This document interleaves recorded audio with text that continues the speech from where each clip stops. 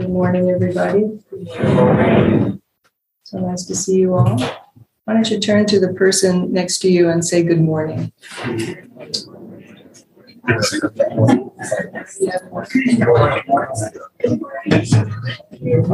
you don't know the person's name, say your name and then ask their name. Come forward, you two, and get another chair.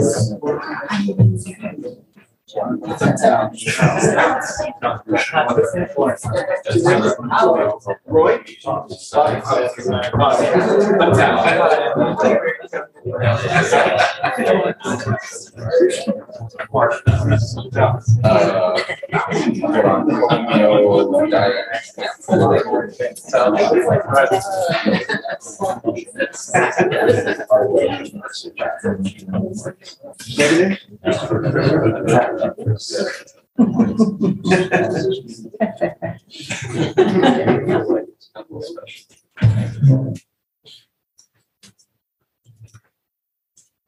So Buddha's teachings and the whole presence of a Buddha are described as light.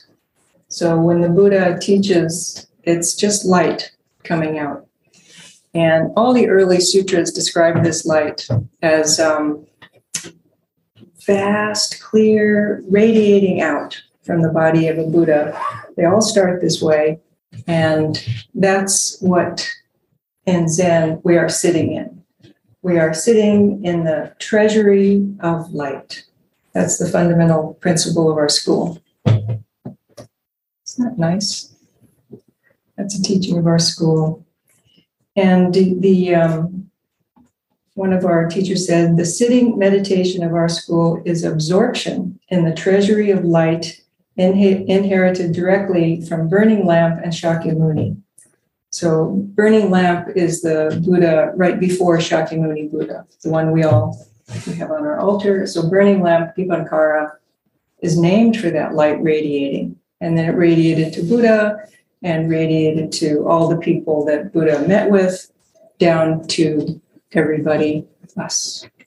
We are that radiant light. And the scriptures also all begin with a description of that light. And they also tend to begin with kind of a question. So usually the Buddha, who walked around for 45 years and would stay in one place for a little while, but the Buddha continuously taught and continuously met with people. So the Buddha was always ready to answer questions. Sometimes he declined, and those scriptures are really funny because it's like, why would he decide not to answer that person's question? But sometimes he declined. Very rare. Usually he would answer at length, very compassionately, very clearly. For example, one sutra begins with a question from Anuradha. And this is kind of a famous sutra. The question itself was pretty basic. Anuradha had been meeting with people like we do. People will come up to us, they find out you're a Zen Buddhist practitioner, and they will ask you questions about the meaning of Zen. Has that happened to any of you? Yes. Okay. Well, luckily back then, people like Anuradha could go to the Buddha and say, I'm not sure I answered that question correctly. How would you have done it? So in this sutra, the Buddha goes through Anuradha's answer and clarifies for him the sticking points in his understanding, which basically were an attachment to an idea of a self. I'm over here, Anuradha, you're over there, person asking a question. And so the Buddha helped him disentangle that. But the reason this sutra is so famous is that it's one of the many times the Buddha said, all I teach, Anuradha, is dukkha and the cessation of dukkha. All I teach, Anuradha, is suffering and the end of suffering. And one of the translations by a very famous teacher named Tangusar Bhikkhu says, all I teach is stress and the ending of stress. Because that's one of the words we have for the kind of suffering we endure. And that's what the Buddha said. All I teach is stress and the ending of stress. Over and over and over for many, many years. So he said, Very good, Anuradha, very good. Both formerly and now, it is only stress that I describe and the cessation of stress. That's it. So how does this suffering arise? How does it cease? Does it really cease? Someone recently asked me about this cessation of suffering. Isn't that a bit idealistic? The person said, really, does suffering cease? So the distinction to be clear about here is that our sensitivity as human beings never goes away. Our sensitivity and happiness and joy and bliss and sadness and sense of loss and sensitivity to what other people are doing or thinking, that's our birthright. We're very sensitive. And we want that sensitivity to perhaps even grow. We'd like to be incredibly sensitive to our surroundings, to our friends, to our world. That doesn't go away. So what's the difference between being sensitive as a human being and suffering? Buddha would say that it's a difference, it's completely a difference in our understanding. It's how our minds work. And I have a really good example. So, for instance, recently, many of you know, our big temple dog, I looked up there because we had a picture of him up yesterday when we were doing his weekly memorial ceremony. Yesterday was the 5th week. So our big blonde temple dog passed away 5 weeks ago. And I can say that now without bursting into tears. For a week, I was a sobbing, very wet person. So miserable. And still I can cry when I tell somebody new. So I'm glad I'm not crying right now. Could happen though. That being is very important. And many of you have lost precious beings and know what that feels like. That sensitivity will never go away. It's a demonstration of the importance of our beings to us, to each other. So that will be a part of my life, and it will change. It's already changed, so on. That's life. Suffering, I have a good example because I have an acquaintance who also lost a 4-footed companion, and it has destabilized her life. It's hard for her to get a new relationship with 4-footed or 2-footed people because she's so miserable. And yet the loss happened more than 7 years ago. So that loss and the way that beautiful human understands it is suffering. So unable to be comfortable in life, unable to see that impermanence is part of the nature of life, unable to see that loss and change is absolutely built into our lives, that's suffering. So that's what the Buddha taught over and over and over, that things are impermanent, they change, and how we think about that change is what we study as Buddhist practitioners, how we think about it, how we construct reality. So that's that's a very simple, clear, I think, description of the difference between being a human being and suffering. So as a human being, I don't want to be deluded about the impermanence of life. However, I notice myself clinging to it a little bit because I don't know if I want to have another 4-legged being because I will lose him. So for her, there you go. There's a little bit of suffering, kind of reluctance to commit to a new 4-footed companion. But I'm studying it because that's what the Buddha would want me to do. So now, back to the radiant light. Whenever the Buddha was walking around, he was walking around in this radiant light. We could say compassion, but the sutras, the other Buddhist teachers, and all of the ancestors talk about it as light. Not necessarily physical light, but also not necessarily spiritual light. And people have been grappling with this for a long time. Like one important teacher and translator calls it awareness. as a metaphor for light is awareness. The Buddha was just radiating awareness, and that radiates down to us today. It's nice, but it's a metaphor. So the other word that has been used for millennia now is light, a different kind of light. And sometime after the Buddha in China, Yun Min was teaching in his room. He taught this teaching for quite a long time, 20 years. He would say this to people in the room, just exactly like this. He would say, all of you, right where you stand or sit, each and every one of you has a beam of light shining continuously, now as of old, far removed from seeing or knowing. Though it is a light, when you are asked about it, you don't understand. Sorry, some of you probably do. When asked about it, you don't understand. Isn't it dark and dim? All of you, right where you are, each and every one of you has a beam of light shining continuously, now as of old, far removed from seeing or knowing. Though it is a light, when you are asked about it, you don't understand. Isn't it dark and dim? So that's the teaching of our school. And you could say, one thing you could say is light does not know it is light. Here we are, radiating light without knowing it.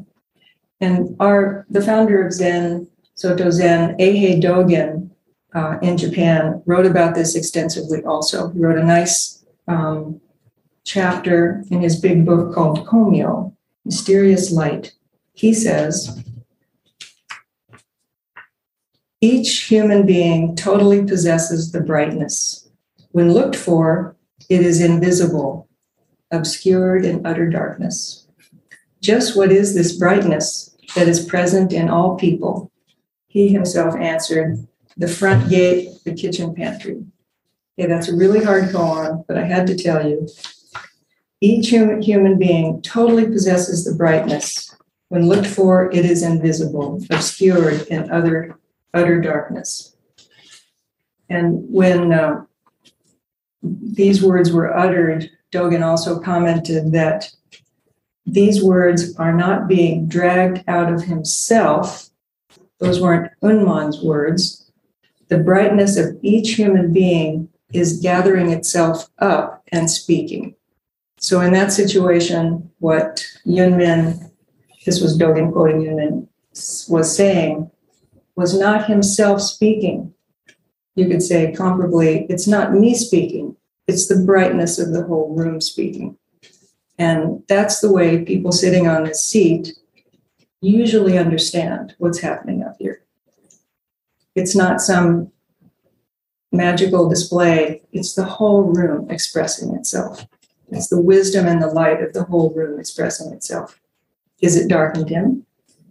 Maybe, but it's the wisdom of the room expressing itself. So each human being totally possesses the brightness means that all of humanity is naturally in brightness. The brightness means each human being. This is a fundamental teaching of our school. It is not contained more in one human than another.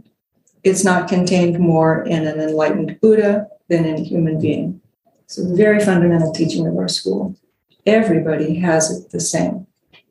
The Buddha and you have the same brightness.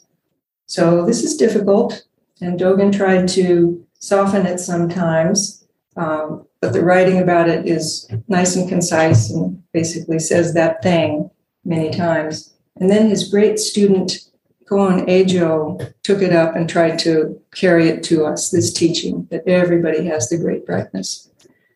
Koon Ejo received this light, of course, we all did. And his writing about it is, I would say it's very difficult. And he even said not to pass this writing on. He said, don't give this teaching to people who haven't studied Zen for a long time and have not entered the inner room. How do you like that? This teaching is supposed to be kept secret until you've entered the inner room. But the teaching is simply that each human being has the light, and that changes how we relate to the world. This is the source of our precepts. This is the source of our teachings. Each human being has the light. So again, Koan Ajo said, the sitting meditation of our school is absorption in the treasury of light inherited directly from burning lamp and Shakyamuni. Zazen is absorption in the treasury of light. So this light is already here. It extends through time, already here completely. And Koan says, it is the light of the non-conscious knowledge of Manjushri, who represents great knowledge. Manjushri is usually sitting in the Zendo. He often has a sword to cut through delusion. Yes. And it is the light of the non-conscious knowledge of Manjushri, who represents great knowledge. This becomes manifest in the effortlessness of simply sitting. Our simply sitting Zazen is meant to be effortless, the effortlessness of our sitting in the absorption of light. So we are this light, each of us in the room, but we may not be able to see it. The text says we cannot see it. I'm not sure, but we may not be able to see it. And yet, it's what moves us. It moves through us and it moves us. Okay, because I am who I am, I'm really interested in neutrinos. So I'm going to move over to a discussion of neutrinos and then show you how relevant it is. Do you all know what neutrinos are? Several of you do? Okay, good. A few people don't. So the rest of you pretend like you don't. Actually, I know probably not as much as I should to talk about it, but neutrinos are very good for the imagination. And they're very, very tiny, so tiny that they are passing through us without really disrupting anything. So they've been passing through us. Some of them have been measured now, and they arrived here from 4 billion light years away. They're tiny. For a long time, scientists didn't think they had any mass. Now they know they have a tiny mass, enough mass that they kind of build reality for us. They have no charge. How many do you think are coming through your body now? Or if not your body, my body. How many do you think are coming through? 5. Very close. Debbie disagrees. Oh, 3. Oh. Every second, this many neutrinos are passing through your body. Everything. 100 trillion. Yeah.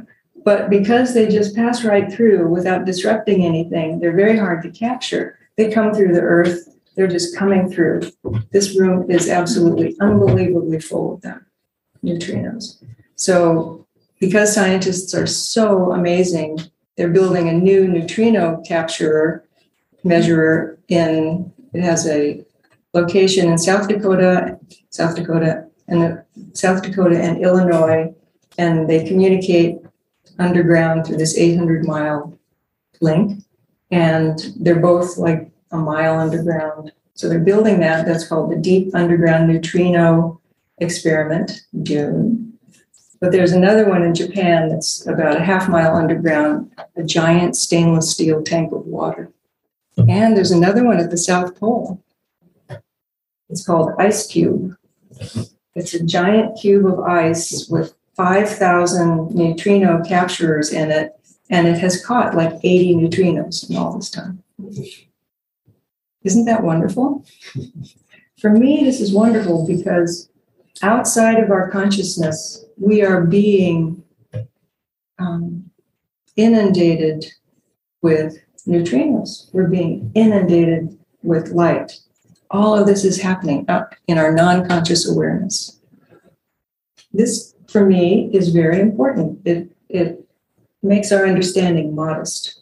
And another word for this, for Yunmin's understanding of the light, is that the way you manifest your awareness that every human being is the light equally is basically a modest behavior. We're all just light. How would you not just be modest about that? So, what does this have to do with our daily life? How do we bring this into our daily life? We have this kind of light, but we also have the other kind of light, this kind of light.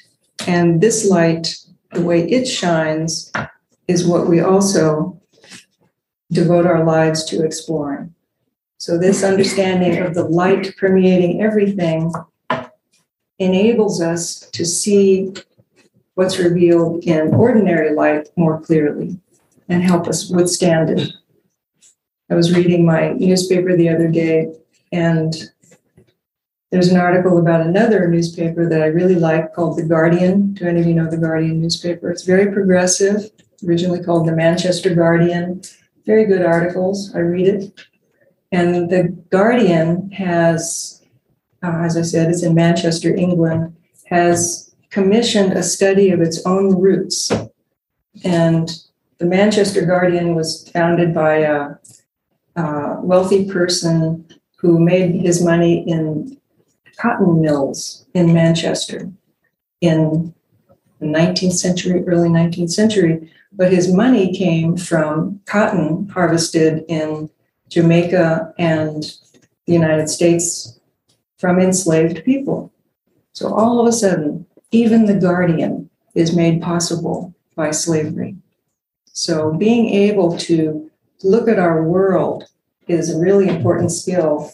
And these Zen teachings about light are what empowers us to be able to see our world. Very important to me. Otherwise, it's easy to turn away from these demonstrations of human cruelty and greed and failure to act.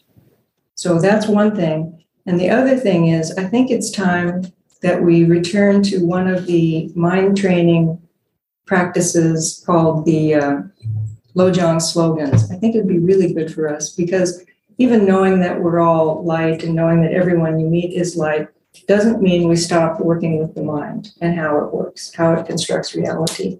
So I want to return to the practice of the Lojong with you if you want to. And I have these, which I will hand out to you. The first practice is Zen practices to wake up to reality. Point 1, resolve to begin. The resolution to begin is an incredibly powerful factor in our mind. Even if you do it over and over, just, I'm going to begin. Tomorrow I'm going to begin. Okay, the day after that I'm going to begin. Even that is a very powerful force in your mind. I find this very relieving myself. I wrote down the koan, Zen teacher Yunmin. All of you, right where you stand, each and every one of you has a beam of light shining continuously. And then the preliminaries for this mind training work are, consider these 4 reminders: the rare and precious opportunity of a human life, the inevitability of impermanence and death, the power of action, karma, and the inevitability of suffering. So we're going to use these simple considerations while remembering that we have a beam of light. So even now, it's impossible to really recognize that right now we're being absolutely flooded by neutrinos and electromagnetic energy, absolutely flooding, filling this room and filling us and uniting us. Almost as difficult is to remember that the Buddha's light is shining through us and we are the same.